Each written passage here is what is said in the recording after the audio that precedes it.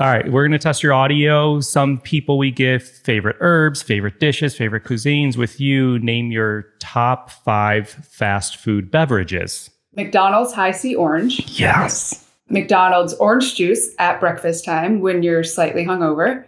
Wendy's Dr. Pepper. I think it was Wendy's. Whatever fountain drinks that they have where you can do a lemonade and an iced tea. Typically at like the higher end ones. And then Burger King's, they had the Ecto Cooler, I think. It was either Burger King or McDonald's. You're so on it. Fantastic. You sound great. Let's rock.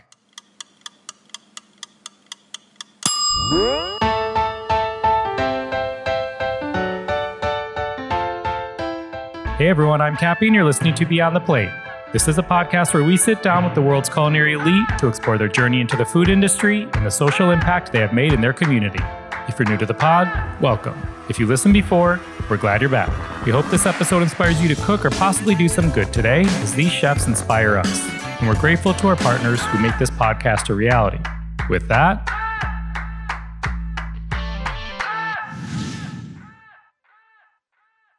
this episode is brought to you by our friends at Wickles Pickles. Wickles is a family-run business, and their pickles are made using a 90-year-old family recipe. 90-year-old recipipe. And they're packed proudly in Alabama. Wickles has 2 varieties, and they both have a custom blend of spices and fresh ingredients. I'm partial to the first one, the original Wicked Brine, which is a little sweet and it has some spice, some heat in there.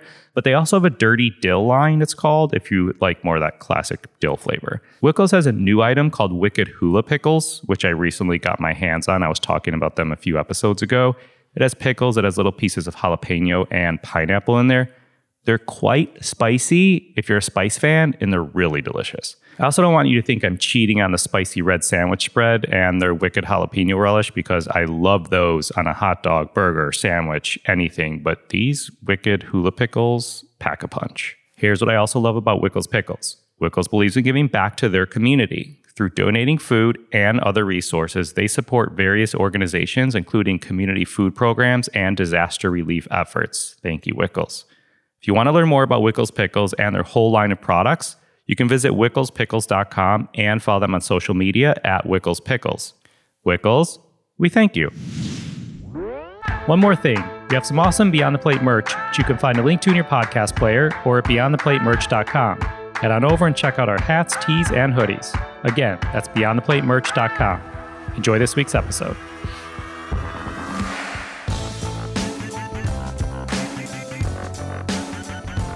Today's guest is a chef, author, and TV personality. She was born in South Korea and adopted by a family in Kentwood, Michigan. After her mother suggested she go to culinary school, she attended Le Cordon Bleu in Chicago and then made her way through some amazing kitchens in Boston. You likely know her as the winner of Bravo's Top Chef Season 10, or as co-host of 36 Hours on the Travel Channel, or True TV's Fast Foodies. And soon you can watch her as Elton Brown's co-host on Netflix's new Iron Chef reboot and on National Geographic's new series, Restaurants at the End of the World. So basically, if you turn on your television, you can expect to see her across, 4 or so different networks. This incredibly talented chef also has a cookbook and has partnered with Line Hotels for her first restaurant, Arlo Gray, in Austin, Texas. Please enjoy this episode as we go beyond the plate with Chef Kristen Kish. Chef, rumor has it Instagram increased the number of characters in your bio since you have so many things going on. Is that true? It has been an ongoing thing of trying to figure out how to make it where you can get more. But I learned a trick, and I'm pretty sure I learned it on YouTube, where you write it in your notes and not in the bio. For some reason, you can get away with organizing them a little bit different, but I'm at the max currently. If I get rid of the emojis, I can throw another TV show in there maybe. I love it. Okay, so you have a restaurant, you have multiple TV shows. You have a wife who also works in the biz. Let's start a little cliche. How do you find balance? I don't believe in balance. I don't think anything is perfectly balanced. Balance life, balance diet, balance work-life balance, balance responsibilities and irresponsible tendencies. I think everything is about harmony and how it works together. So I know for me, if you were to say balance, let's look at my month. Okay, that would mean balance it out to be 50% work, 50% whatever, or however you want to do it. I find that I can go as long as I can because I'm an introvert. And so long as I feel like I have adequate amount of time, at the right amount of time, given the project to recharge, I can go back and do it again and again and again. So it's all about harmony over balance for me. So interesting. I love hearing people that like are an introvert, yet you think they're so opposite, Yes. you know? Yeah. Every picture I see you in, first of all, I should tell you, I think you know this, but I work with Rachel Ray, and I think it was this past season you were on her show maybe, and she called me after. She's like, dude, Kristen Kish is the shit. You need to have her. She loved having you on. That's awesome. Every pic I see you in, you look happy. And I know social media, for some people, it's like a highlight reel and all, even though yours seems like pretty legit, but your pictures seem like genuine, real, whether it's cheese and crackers or cinnamon toast or, you know, whatever it may be. Like we talk about finding balance. How about happiness? Where do you find that? I think generally I am a happy person. Of course, I have times where I'm grumpy or annoyed or irritable. My wife will tell you, like, I can be all those things at any point given the day. But that doesn't mean that I'm not happy at the core of who I am. And I think I recognize what that feels like and what it looks like simply because for the majority of my life, I was unhappy, truly, from like the core of my being was so unhappy because I was a multitude of different reasons. But I know what that feels like. And so I am genuinely happy with my life, with how I feel about myself, with the outlook I have just kind of in general. But again, that does not negate the fact that I am also sometimes grumpy and not always with a smile on my face. Like, what was that point when you said you like were unhappy? Was there a moment or something that like turned that? I think as soon as I entered into like that angsty teen stuff, so we're already dealing with like hormones and high school and like whatever, all this stupid stuff that happens during that time. I'm also battling my sexuality during that time, fully understanding and knowing that I felt different. And then all of a sudden, when all your friends start to shift in high school and they start to get boyfriends and that's what you're supposed to do, I was just like, oh my God, this is what life is going to be. Is this actually the happiest you can be? Like, I can't even imagine such a thing. And so that was like really a lot of the part, because I mean, that's a huge piece of who I am and living my most genuine life. So that caused a lot of problems for me. Got it. Okay. So take us back to Kentwood, Michigan. What were you up to? What was like little Kristen Kish getting into?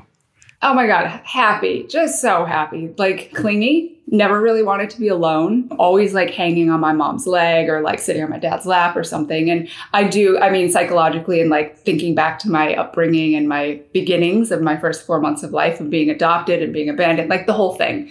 So I do believe there's some correlation. But like it was, for me, the most perfect Midwestern Michigan upbringing. Like we lived in like the suburbs where everyone had the same matching lamp that turned on at dark or whatever. And, you know, you ride your bike to McDonald's or the gas station to get, I was obsessed with that beef jerky that looked like it was chewing tobacco. Yeah. And you'd like suck all the like, salt out of it. Yeah. That's so funny.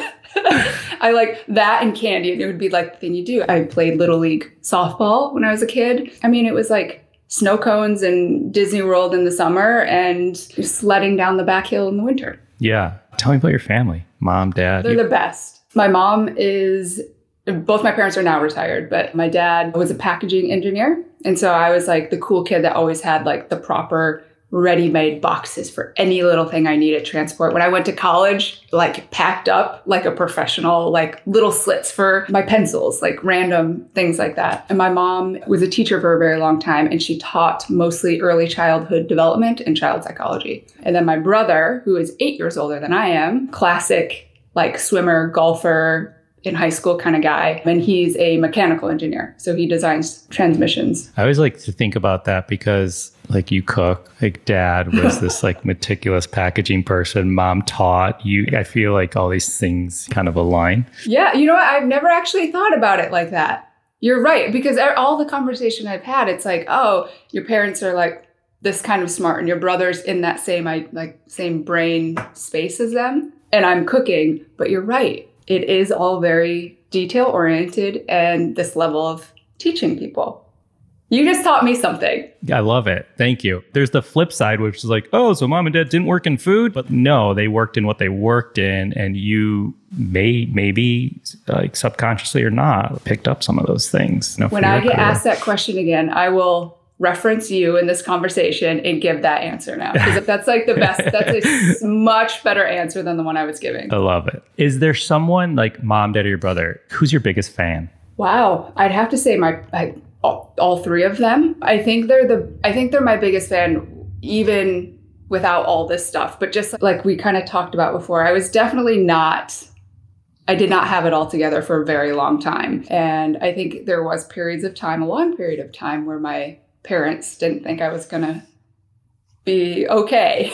And so I think their pride comes from the fact that I am okay, not because of what I'm doing and not because of my jobs and what I am publicly, but just the fact that I'm okay and I'm happy. The fact that I found my wife and I'm living my life. And I think that's why. That's awesome. What were family dinners like at home growing up? So there were a lot of different times and categories in which we leaned into each section of like what family dinner meant. My brother, because he is 8 years older than I am, there was a short amount of time where we all lived under the same roof, where I was old enough to be old enough and he was still below 18, where he was still living with my parents. And so in general, I mean, we had the oak dining room table that fit 4. You know, you have the leaf that you can put in to fit 6 on a fancy dinner day. And we all had our seats at the table that everyone knew. That's Dad's seat, Mom's seat, John's seat, my seat. And it was a mix of meatloaf, canned green beans, and a baked potato, to my dad grilling Costco, or I think it wasn't Costco at the time. It was Sam's Club, like bulk steaks on the grill. It was a nice combination of things that were homemade and things that were bought in. We definitely also sometimes went to fast food to grab dinner. So it kind of all depended. My parents were, full-time workers. So what was a special occasion meal? Oh, I mean, I don't know if it's a special occasion, but it was the one meal that I always requested on my birthday. And it was this chicken dish, and I'm pretty sure like my mom learned it off the back of like a Weight Watchers card at some point, but it was like a really simplified, dumbed down version of like chicken a la king without knowing it was that. So it was like this chicken that was cooked in like a gravy. My mom did potatoes and green beans in it. I don't even know exactly what is in chicken a la king anymore, but it was like a gravy chicken-y kind of stew situation. And it was my favorite. Were you into food, or when did you start getting into food? I was into the idea of cooking long before I was into the idea of food. And so cooking to me, I started taking to it at 5 years old when I would watch Great Chefs of the World on Discovery Channel. And so the process of cooking was instilled very early on. I've always loved to eat. Like my mom would be like, how is this 7-year-old child like crushing down like 6 ears of corn at dinner time? Like, how is this making sense? So in that sense, I was into food, sure. But I wasn't into it in the way that I guess maybe some would assume that I was into it. Was mom doing most of the cooking? No, it was a mix. I do remember it was a good like 50-50 balance, I think. Speaking of balance that I don't say exists, from my memory, my dad always would make homemade chicken fingers with like Miracle Whip and Dijon mustard. Bread them and like fry them. My mom's meatloaf still remains the greatest thing ever, and I will never attempt to make meatloaf. And so I do remember both of them equally cooking. Did you want to help in the kitchen? Not really. I liked the kitchen when it was only mine. And I had my chef knife that was like this long, like 10 inches, 12 inch long chef knife that was very dull on one of those like flimsy cutting boards that are different colors. And I would just like chop all the vegetables in the refrigerator. How old were you? I started at 5. Wait, you were doing this at 5? Yeah. I watched it on TV and I knew that I could do it. And so it's kind of how I learn. I'm a visual learner. So if I see something done, to most extents, I can at least feel comfortable enough to try it. So that's still how I operate like daily life chores and household things. Like if you don't know how to do that, just find a video and then go try it. Like I tried to caulk this baseboard in one of our bedrooms. It's not great, but I could do it. I stopped after one line because I was like, I'm going to make this room look awful. So I felt comfortable enough to do it. That's so cool. What was the first thing you ever cooked? Chocolate pudding. However, it wasn't edible. So it was based off the idea, during Thanksgiving, you make gravy. And I don't know if this is how you grew up having it, but you thicken it with cornstarch, a slurry. And so when it'd sit in the refrigerator, it would gelatinize and become like Jell-O-y. And so understanding that and having grown up with all that like leftover gravy that I was like, this is disgusting. I was like, I can make pudding because I just thin it just a little bit more and I can make it creamy and like thick.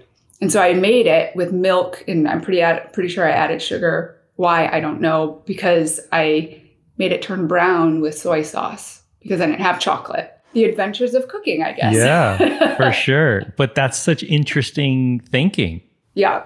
I mean, I think about it now and like I had a feeling, and I guess maybe I was onto something before I recognized that I was. So interesting. You modeled in high school? Oh gosh, loosely. At 13, I was scouted in the local mall. We were in like the average like tween store buying like the little t-shirts and whatever kind of stuff I was wearing at the time. And a scout came up to me, local. Again, we are in Kentwood, Michigan. We are not in like New York City and this happens. So it was a small agency, and I was very, very tall for that age. I'm 5'9", and I'm pretty sure I was 5'9" at the time at 13. And I was very, very, very skinny, like awkwardly so, one of those. And so, yeah, they scouted me and I did some things here and there. Yeah, got it. First restaurant job. When was that? Well, my first food service job. So when I was 16, I was a hostess / bus person at Lone Star Steakhouse and Saloon, not far from the local mall. And I would clean out ashtrays and I'd like wipe stuff down, and I'd go into the kitchen and I'd feel so awkward in there because it was like a bunch of like older men. And I'm like, can I have a French fry? And they're like, yeah, take a French fry, that kind of thing. And so I did that. And then I was one of the pretzel twisters in the window at one of those pretzel shops. So ours was called Twist and Shout. Today's Auntie Anne's or whatever. Correct. And then from there, I managed, and I was like this worker at a smoothie shop, like smoothies and like had powders and different things you added into them. Also in the mall. So yeah. Like any great teenager, I grew up in the mall. Totally. So when and why does your mom encourage you to go to culinary school? So after high school, I went to a traditional university. In Michigan? I went in Michigan, called Grand Valley State University. It was about 45 minutes from where I grew up. I was living in the dorm. My best friend in high school, we were roommates, living like the college life that everyone was so excited to get to. And I'm like, hell, this is what I have to do. This is what life is. And I guess I have to go through the motions. Going to football games and, going to frat Halloween parties where you're dressed in like a little kitten outfit. Like so stupid. Also freezing your ass off in the middle of winter. Right. Michigan. Sure. It took a toll on me. It only lasted about half the semester. And I realized I was horribly miserable. I kind of unofficially moved back home and would commute into my classes. And I was very, very, very depressed. Horribly depressed. And so after that year finished, I completed my first year. My mom was like, okay, clearly you're not going back. So we're not going to even touch that. You've always loved cooking. You always loved Chicago and you want to get out of Michigan. So why don't we check out a culinary school in Chicago? And that's how it all started. I loved reading about that too, because so many guests, they say, oh, I talked about going to culinary school and my parents are like, you're not going, or, they're against it. And I loved hearing the encouragement from your mother. Similarly, I went to a university for 2 years until I was like, what the hell am I doing there? And then I left and went to culinary school. Yeah. So you come to Le Cordon Bleu in Chicago, yeah? Correct. How was that? I do. It was great. I mean, I remember my parents and I drove down. My mom and my dad walked us through, took us to the admissions place. We met a guy, Toby. I don't know how I remember his name. Probably because my parents' dog much later on in life is named Toby. But he took us on a tour of the school, gave us the rundown. My parents talked the financial stuff, and the decision was made. And so then, you place the order and you sign the things to get that luggage bag of knives and teaspoons and just random equipment. And then I waited until the summer was over. And then my parents got me a great apartment in the city and I went to school. Did you love it? I loved a lot about all of it. I loved being out of Michigan. I loved living in the big city in Chicago by myself in this great high rise that I'm not paying for. My parents are very generous. And I'm just loving this freedom. And I think I loved the culinary school aspect because I was also free to explore me as a person, where I didn't feel like I had to be a certain kind of person because I am surrounded by the same people I grew up with all the time. When were you there, if you don't mind me asking? 2004 to 2007, I believe. Got it. Yeah. So take us through some of your career highlights, kitchens, whatnot, after your time. You graduate Le Cordon Bleu. What happens? Well, I graduate culinary school. I'm all through culinary school. I'm going to school and I'm always on time and I'm very diligent about going. My off time, however, is where I started to like really mess up as a human being, making poor decisions, having to learn the hard way. And eventually my parents, after I graduated, said, well, if you're not going to get a job while you're in Chicago after school, then you're going to come home because we're not going to keep supporting you. And I was like, okay. And so there are so many reasons why I did not accept a job. I had an externship. I had a job. I did all these things, but I was looking for like the top job because my own insecurity was driving this thing. It was like, oh, Krista, you can't just be a cook. Like, what are your friends going to think? Like, you want to go right to be executive chef. Okay. Oh, yeah. I remember applying for executive sous chef at the Intercontinental in Chicago, just graduating.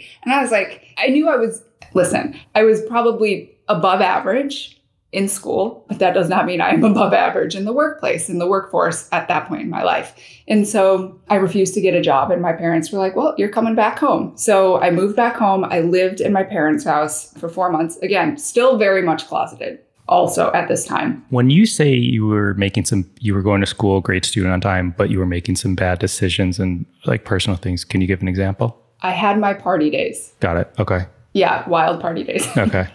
And unfortunately, those wild party days, once I left school, became my everyday, right? So it wasn't just on the weekends. Now it was every day because I refused to get a job. So one, that obviously worries my parents and concerns them, rightfully so. And then it also makes me feel like a garbage human, which in turn spirals the depression, which in turn spirals the anxiety, which then in turn makes me want to keep going out and partying. So it was just this vicious circle. And so I moved back home for about 4 months. I lived in my pajamas in my parents' house. I did not leave the house. Oh God, it was awful, but also what needed to happen. And then at a certain point, I think they wanted me out of the house and they were like, you know what? You have one more shot. Where do you want to go? We're going to help you for 3 months. Just get a job. And I was like, okay. What do you mean it needed to happen? If that didn't happen and I was enabled to continue doing what I was doing and they weren't like pulling the plug on, financial help, I would have kept doing exactly what I was doing. Got it.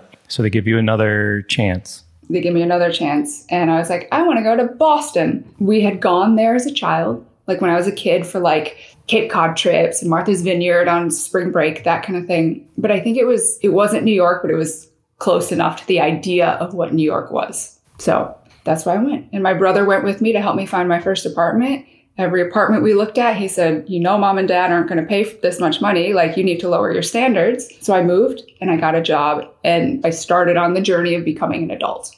Where did you apply for jobs? I applied to, I don't actually remember everywhere I applied to, but my first job was Top of the Hub. And I got it within 3 weeks of living in Boston. And so give us a little run through of some of the kitchens there. So I worked at Top of the Hub. It was like a beast of a restaurant, 600 covers a night. Yeah, I mean, massive, like at the top, at the tallest point in the city in the tallest building, with the 360 view, that kind of restaurant. And honestly, that's where I learned how to be a line cook because I had never been a line cook before because I, again, didn't have a lot of experience once leaving Chicago. And it sucked, but it was also so much fun. And it only sucked because I was like, wanted more for myself. But I also was like leaning into the fact like, okay, like I'm kind of good at this. Me and my best friend, who I didn't know was going to be my best friend at the time, but we're working the station together and we're just like rocking out, having an awesome, fun time together. How long were you there for in that kitchen? I think it was like 1.5 years. And then I was offered an executive chef position at a restaurant. It is no longer there. It was horribly run. I was 24 years old. I did not earn that job, nor do I, whatever. Anyways, but I took the job. I brought along my best friend and checks started to bounce. And I was like, wait a second, this doesn't feel right. And then I started working for Guy Martin at Sensing Restaurant. Got it. And how long were you there? At Sensing? Yeah. 2 years. And then after Sensing, I went to Barbara Lynch. And I was with Barbara for 4.5 years through Top Chef. And she's actually the one that got me to go on Top Chef. How was your experience with Barbara Lynch? Amazing. Yeah. I was terrified, absolutely terrified of her. She's intimidating. And I think anyone who's ever met her will tell you the same thing. But the thing about Barbara is that the greatest thing about her is that she is such a champion of people that show and earn that place. And so I did a good job. There were a lot of different series of dinners and events that we did together that she was like, wow, who are you? Like, because she got 300 employees. I mean, how am I going to stand out? But apparently I did. And so she started to trust me, and we built that trust together. She would, bring me on things to help her set up events because she knew I could do it, and I kept her organized and all these different things. And for me, Barbara was the one to see potential in people before they saw it in themselves. And I think that's her greatest gift. So she was the one who encouraged you to go out for Top Chef? She came back on season 9. She was the finale guest judge. And she'd come back, and I'm sure, producers, casting, they asked her, hey, do you have any women that you can put forth from your company that you think would be good for Top Chef? She put forth, I think, 3 of us. 2 of us, myself and my best friend, were the ones to actually go through with the whole thing. My best friend got eliminated on the first episode, and I ended up winning. So yeah, she was like, you're going. And I said, no, I'm not going. She said, you're going. You didn't want to. Okay. No. Oh my God, no. And I didn't want to go out of fear of losing or embarrassing myself. And that's where I say that she can see potential in people, because there's no way I would have ever thought by myself I was capable of succeeding on that show. Okay, so you mentioned they asked for 3 women. Prior to you, in 10 seasons of that show, there was one female winner, Steph Izard. Mm-hmm. Did you or do you care about that? Like, did that drive you at all? Or were you just like a down? No, at that point, season 10, it was 2012, 2013, 10 years ago. Oh my God, 10 years ago. I wasn't really thinking about strong, powerful women and how come there's only been one woman winner on Top Chef. Like, I wasn't thinking that way. Now I understand, sure, but that was not, for me, a driving force at all. Okay, so you go on Top Chef, you get kicked off during Restaurant Wars, correct me if I'm wrong here, and then you make your way back in during Last Chance Kitchen and wind up winning the season. Did you just put your head down and cook? Was it like a fuck this, I'm coming back? Or like, what was your motivation there? Like, did you think you were done and you weren't going to be back? On that show, you go on clearly knowing that there's going to be a winner, right? I went on, maybe not, it was definitely in my forefront of like, I don't want to lose, but it wasn't, I don't want to lose is different than I want to win. So I just don't want to lose. So whatever that meant. I didn't go in with any expectation, probably because I was too scared. It wasn't like a conscious decision of being like, I'm going to manage my expectations. It was, I'm just terrified and my anxiety is like at an all-time high, and let's just make it. Let's just try to make it one day at a time. And so I think that was kind of the thing. And when I got kicked off, I cried out of fear of embarrassing my family, Barbara, letting someone down, all the things. Because for me, in my brain at that point, Restaurant Wars is mid-season. I hadn't made it far enough to feel accomplished yet. And so I don't know where that would have ended. Like, would it have been top 4 and I would have been fine? Maybe, probably. I think I would have just been like, okay, great, I did good enough. But I knew halfway wasn't good enough for me. And the fear that I had of letting, people down. And so I guess once Last Chance Kitchen started, I think I relieved myself of pressure. But maybe, just maybe, there's a little bit more of I want to win in there than there was before. But honestly, I don't remember. I never have this overwhelming feeling in memory of like, Kristen, you're going to win. This is what it's going to be. And if you don't win, then you suck. Like, I never thought of it that way. I don't know how I thought about it, and to be quite frank. Yeah, interesting. Okay, so so after Top Chef, there's this like gap. Well, probably didn't feel like a gap for you, but for us watching you, there's this gap of when you win to like, let's say when you open Art Logray. What are you doing between this time? Oh, during all of Top Chef and the duration of it airing, I continued working at Stir, which was Barbara's restaurant, in which my first job, that was with Barbara at Stir. And I stayed there.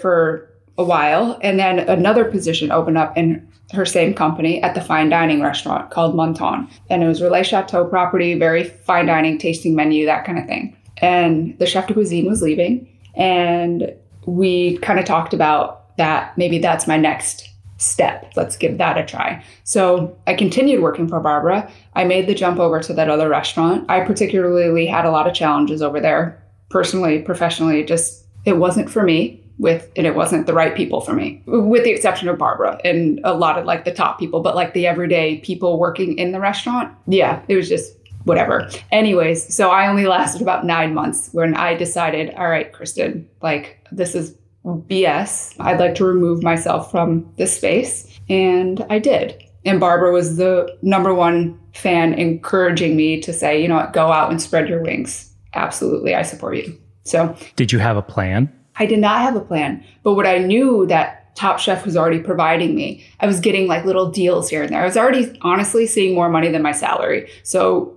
in that sense, I was like, what am I doing? If I had loved that restaurant and if I had loved being there, I probably would have stayed. But the combination of me not loving that job and then making more money than my salary, my very low salary, it was a good step for me.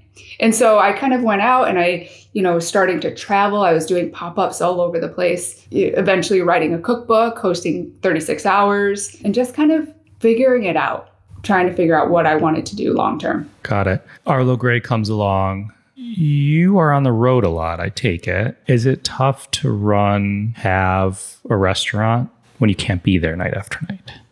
When I opened the restaurant, we opened June of 2018. We started like really hammering down the deal like early January of 2018. Conversation started a year before that, but we're really ramping up. Construction started to happen. I moved there full time to Austin, March of 2018, and I live in the hotel for 2 years. Wow. So I was there during like the infancy and the time of it being born to set the standard, kind of lay the ground and then train the people that I needed to train in order for them to run the day to day. So it was always a plan. I knew exactly who I wanted to take over as executive chef when I left. And then him and I just worked very closely together. And my kitchen they've been my sous chef and my executive chef have been with me since opening 2018. Amazing. And let me go back. I by no means meant it as you put your name on this restaurant and you're out. I knew you were busting your ass in there, but I also know it's like been there now and is established in the city. And so I'm always like wondering, like, how does that feel? No. It's a valid thing. I mean, there's people and chefs that works where they can, crank out restaurants like year after year. I can't do that. And this is why I'm only choosing to have one. I was going to ask if you want more. Because I know how much time I like to put into it. I know how much time I like to be there during a certain amount of that beginning period. And because I already knew that I wasn't going to live there full time, because that was already kind of the plan, I knew that I had 2 years to make it okay for me to do that. And so that's what I was working towards. Now you're traveling and doing awesome shows and things like that. And I feel like I see on Instagram, here I am back to Instagram, this new show, Restaurants at the End of the World. Yes. So this post says, I've always been curious about how people live, operate, and what it means to belong to their environment and community. Being adopted, I often think about that. I could have ended up belonging to any family in any place in any part of the world. It's pretty powerful. Does this curiosity and empathy drive you in personal or business life? Yes, both personal and professional, mostly in my personal life. I think for a long time I knew I was adopted, but I didn't understand what that actually meant until I've gotten much older. And so coming to a place where my life is it is fallen into a place in which that I really like and that I love, and I worked hard to get it. So now I'm able to kind of think about like when you step back and you're like, I think also when you get older, you start to get a little bit more reflective with your thoughts. And so I think about like, God, like I always think about my birth mother. That she is she a chef? I don't know. Was she a prostitute and actually accidentally got like knocked up and they had to give me away? Perhaps. I don't know. And so I think that question it's like a constant thing in my head. Oftentimes, maybe it's like a little bit further back than it is up front. But that for me is like, I pass anyone, I look at anyone's lives and I'm like, those could have been the people that adopted me. Like, but they're not, and my family is. So it's just I don't know, it's just adult thinking, I guess. It probably creates a huge sense of empathy for you. Almost like you never know what's going on behind closed doors with anyone, any family, Right. And I also think that it helps me become more empathetic. I wouldn't have ever said that I'm an empathetic person. for like all of my life. I think certain circumstances in life teach us how to tap in and how to recognize what empathy means and how we're able to channel those feelings and what they feel like. And I think the more people I meet, the more countries I travel to, the more random conversations I get to have on shows like Restaurants at the End of the World, those kind of things kind of solidify empathy in my life. Let's talk about April 18th. Uh-huh. Not because it's my birthday, but rather the significance of that date in your life. Talk to me about Bianca. Well, I have many questions, but I'll save some of them. Okay. Talk to us a little bit about that. Yeah, she's in the biz, yeah? Was for a long, long time until recently, very, very recently, where she's decided to do something that's like fulfills her more. Good for her. Yeah. So we got married April 18th of 2021 and in our backyard, very homemade. It was just the two of us and the justice of the peace. Picture frames, like on some shelves, very homemade. And our family was set up on Zoom. And we had like an hour-long little ceremony thing. I made tacos afterwards. We ate wedding cake and drank champagne and realized then we don't really like to drink. So that was the last of that. That's so funny. Wait, so do you talk shop a lot at home with her? She helped me open the restaurant. So she was the corporate food and beverage director for the corporate company that owns the hotel. So she was in charge of all the new openings. Did you know her then? Is that how that's how we met. Yeah. Okay. Yeah. Got it. And so she's very good at what she does in food and beverage. She's also had a great deal of passion for helping people on like in a holistic arena.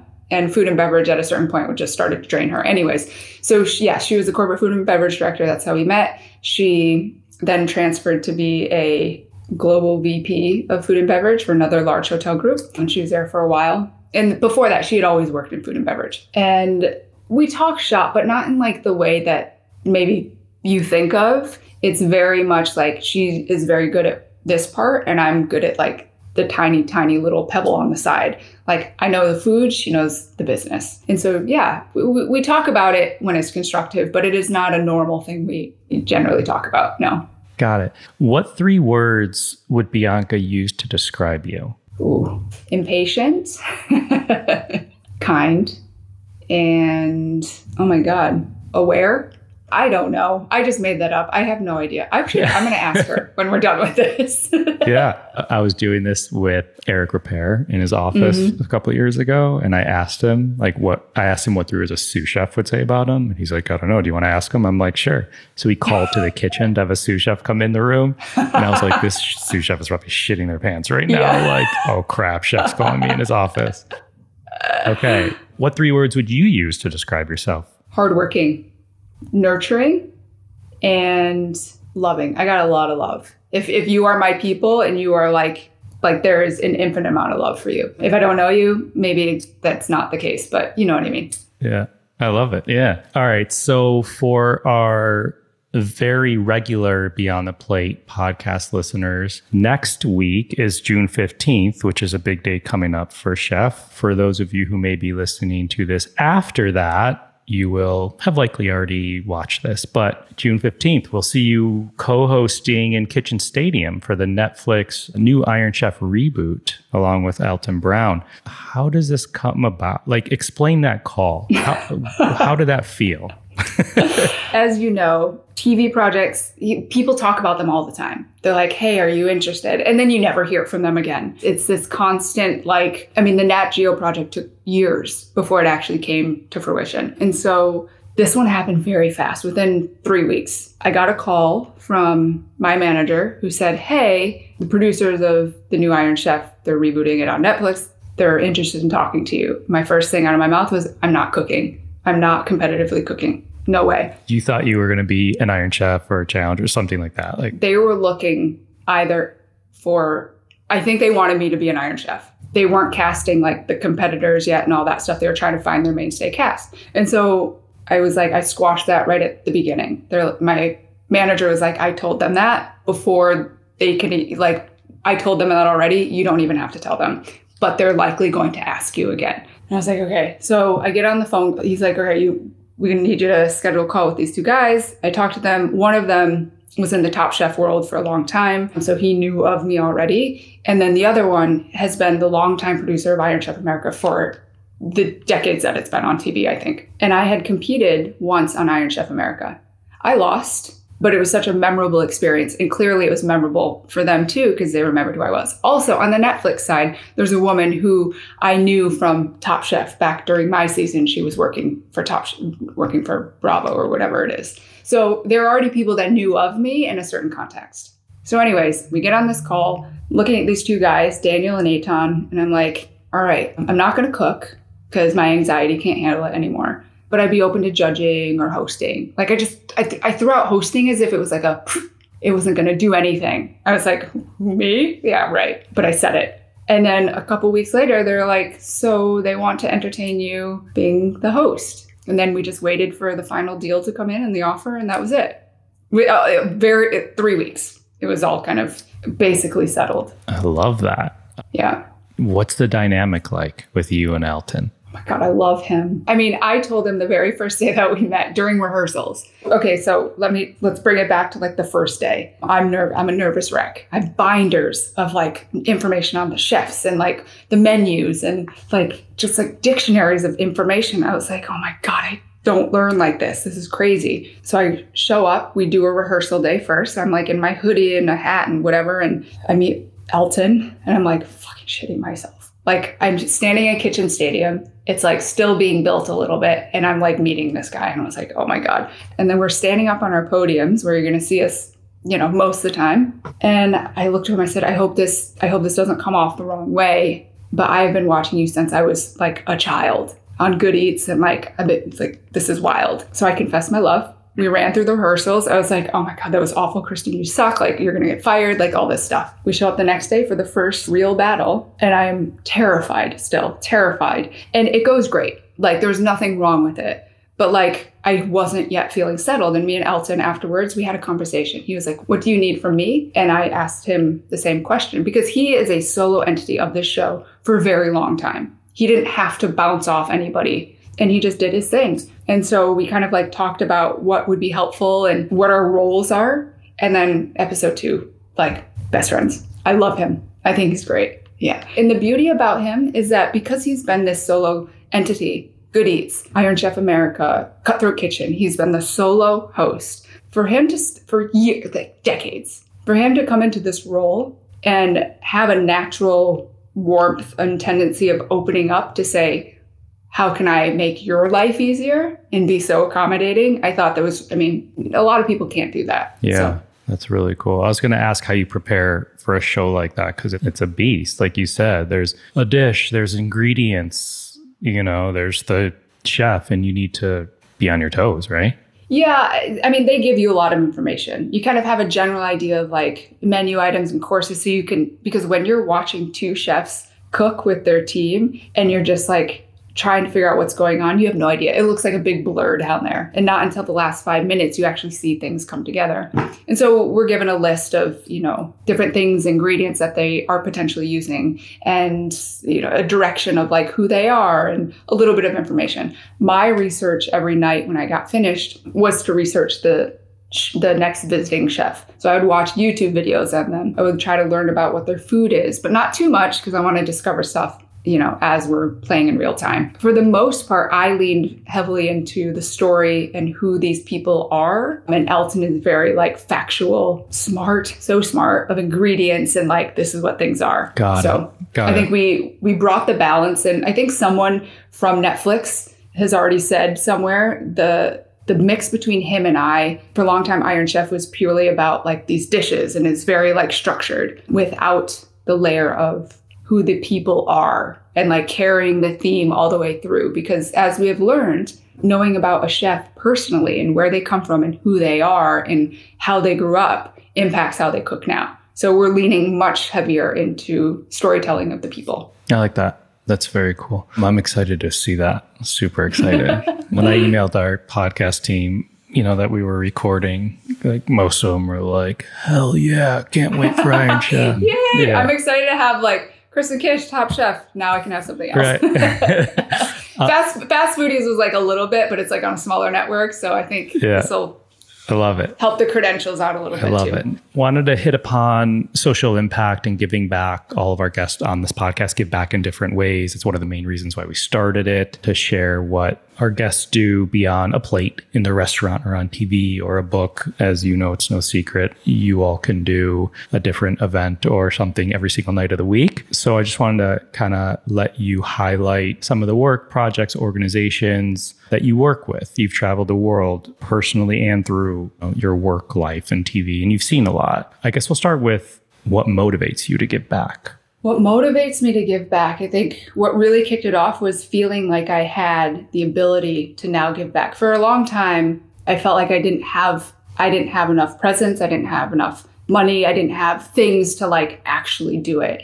And so it's the idea of now that I can, now I feel free to explore so much. I feel like as my life has ventured into a place of maybe abundance is the right word, just in general, it does not feel right to not pay that forward. It just does not sit right. And so when we opened Our Little Gray, one of my first things is, we have restaurant weeks. No one that works in restaurants is a fan of restaurant week, ever. And so instead of restaurant week, I opted to do our 3 top sellers. I think it was 3 when we first opened. I took 3 top sellers and donate portions of dollars from each of those items anytime it's sold to an organization. So it was off official restaurant week of Austin by a week. We moved it. And then the first year we gave back to Out Youth.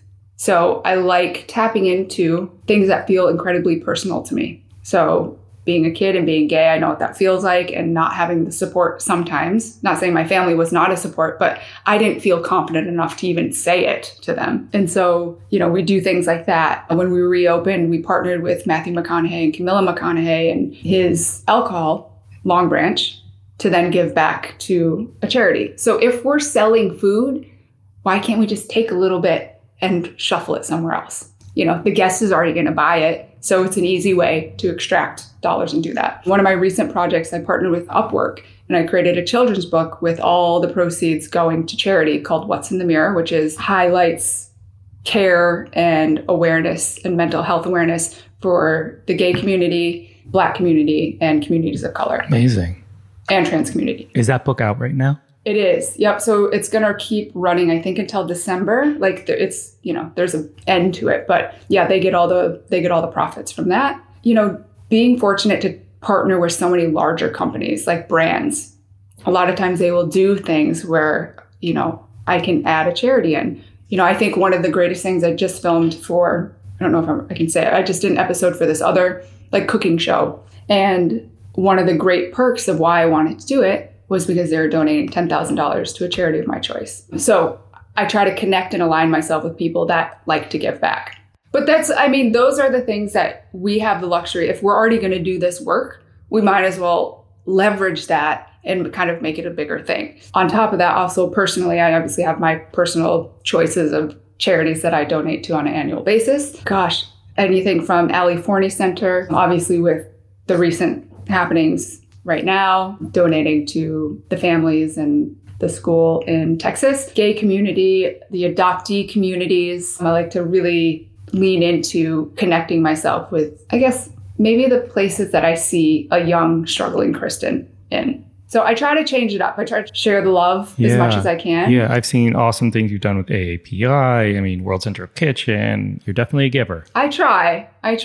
You've semi-referenced this twice, and now I have a question that sometimes I ask earlier in an episode, but I didn't ask you, but now I'm going to ask you. You referenced accomplishment, something like that. At what point in your career did you feel accomplished? Or when did you realize you made it as a chef, or made it? I'll just use that term loose. Sure. I've never felt like I've made it, ever. However, I do remember the moment I felt so proud of myself and accomplished was when I moved to Boston. I got my job working at, Top of the Hub as a line cook. And like we kind of talked about before, Chicago, my parents paid for everything, bills, cell phone bills, everything, apartment. So when I took over paying my own rent in Boston and I took over my phone bill and I got off their plan, that was huge for me.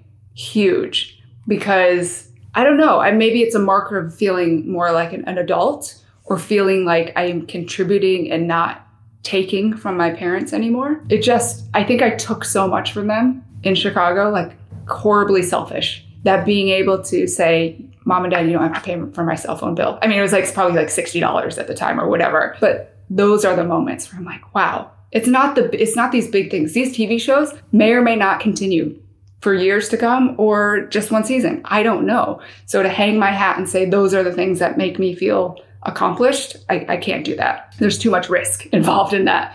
So it's the small things. I feel accomplished. The fact that I was able to get married and proudly get married, that we settled into a home together, that we bought, like all these different things. I think it's the life moments of what you strive for when you're a child. I love that. Thanks for sharing all of that. And I want to jump back to something you said, and I say this every episode, and I probably sound like a broken record, and I don't care, because if one new person hears it, I think it's huge, but you hit upon it too. You give back in so many different ways. It's probably through your voice. It's probably through your time. It's probably through your wallet. And those are 3 incredible ways for people to give back. I think you ran through some awesome examples, and, whether you have $1 to your name or $1 million to your name. Sometimes a social media post is incredibly helpful. Sometimes volunteering 30 minutes a month is helpful. And sometimes just, using your voice is incredibly helpful. Thank you for doing that. And for anyone listening, you don't have to have all the money in the world to say that you give back, And that's one thing that I've learned, because I used to think, just because I didn't have a certain amount of things or people paying attention to what I was saying, felt like I had no right to say anything. Who was I going to impact? But I don't know, tell the cashier checking you out at some place, or tell your brother at family Christmas. I don't care who you tell, but as long as you can at least spread some good, that's all we can kind of hope for. And all the small things that each person in this world can do will add up to be a great value. Yeah, absolutely. All right, let's wrap up with a little speed round and then a closing question. What did you have for dinner last night? Soup. Boring. So boring. So boring. So boring. Name a smell in the kitchen you love. Oh, as it's cooking, onions and garlic, hands down. 15 minutes afterwards, when it smells like BO on your shirt, I don't like it. Name a smell in the kitchen you hate. 15 minutes after. No, I'm just kidding. Salmon. Yeah, agreed. What pisses you off in the kitchen? Inefficiency and rudeness. What makes you happy in the kitchen? Oh, when things are just clicking and all the gears are working, and you just can kind of take a step back. And you're like, damn, this is a machine. Yeah, I like it. Name a go-to snack in your pantry. Chips. Potato chips. Any certain? Always. Certain flavor? I will take it. Any? I will take anything. You'll take plain, or you'll take cheddar and sour cream or barbecue or whatever? Any and all. And we'll throw in tortilla chips in there as well. All right. Chips. Flavored tortilla chips. How do you feel about it? Hint of lime? Yeah. Oh, yeah. I'm all about it. So funny. All right. Summer grilling season coming up. Any favorite things to put in a bun, on a roll, or the like? It has nothing to do with grilling, but ice cream in a sweet brioche bun. I just did that. I saw that. Oh, so good. Yeah. So good. Honestly, I'm a big, I love kielbasa's. I love Polish sausages. I don't have them very often, but to me, when I think of summer barbecue, and especially my wife being from Australia, sausage sizzles are a thing that they do. So I'm all about it. I love a hot dog bun over a hamburger bun. Yeah. Got it. Love it. All right. So what advice would you give to a young cook who, let's just say a young cook, maybe they feel lost, maybe they don't know where they want to be, or what type of kitchen or what city they want to go to? Any advice you'd give to them? Patience, and be kind to yourself. There's no pressure to figure it all out at a certain amount of time. You just got to kind of be patient, and you also got to be nice to yourself, because I oftentimes would beat myself up when I didn't hit these milestones, and that just set me back even more. A little patience and kindness. Speaking of milestones, where is Kristen Kish 5 years from now? All I can hope for is just that internal happiness still. I don't know. Maybe the TV shows will still be going. Maybe there'll be new ones. Maybe there may be another restaurant. Probably not, but you never know. I leave it open, and accepting. I accept anything and everything at the right time. I was going to ask if you are open to all opportunities and things like that. I say yes until I want to say no. So that's kind of my general rule. Got it. I loved this. Thank you, Kristen. I really appreciate it. I'm glad we were able to, spend a little time. I know you're super busy and have 19 TV shows that you have to do work for. But no, you're a joy to talk to. You're, happy, and it's just honestly a joy to have the dialogue with you about all these different things. And I appreciate you taking the time. Thank you. So, thank you for having me. Thank you. I'm sure I'll see you in some city at some festival in the near future. Yes. We'll cross paths very soon, I'm sure. All right. Have a good rest of the week and have a good weekend. Awesome. Thank you. You too. Okay. Bye. All right. Bye. Thanks again to Chef Kristen Kish. Find more on her through her Instagram at Kristen L. Kish. That's KristenLKish. To learn more about Out Youth, go to outyouth.org. To learn more about Ali Forney Center, go to aliforneycenter.org. We'll share a link to those websites in the episode notes and at beyondtheplatepodcast.com. Find me and keep up to date with this podcast across all social media at On Cappy's Plate or go to beyondtheplatepodcast.com. Beyond the Plate is also on social at BT Plate Podcast. This episode was produced by myself along with Ian Cohen, Joel Yetton, Sean Petrosian. Our digital media producer is Sarah McClellan-Mee. Our music has been composed by Goldford. Find him at iGoldford. As always, special shout out to my wife, Katie.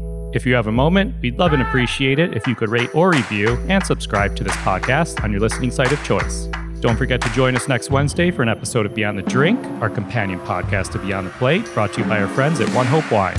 Thank you for listening to Beyond the Plate. I'm Cappy, and remember, there are never too many cooks in the kitchen.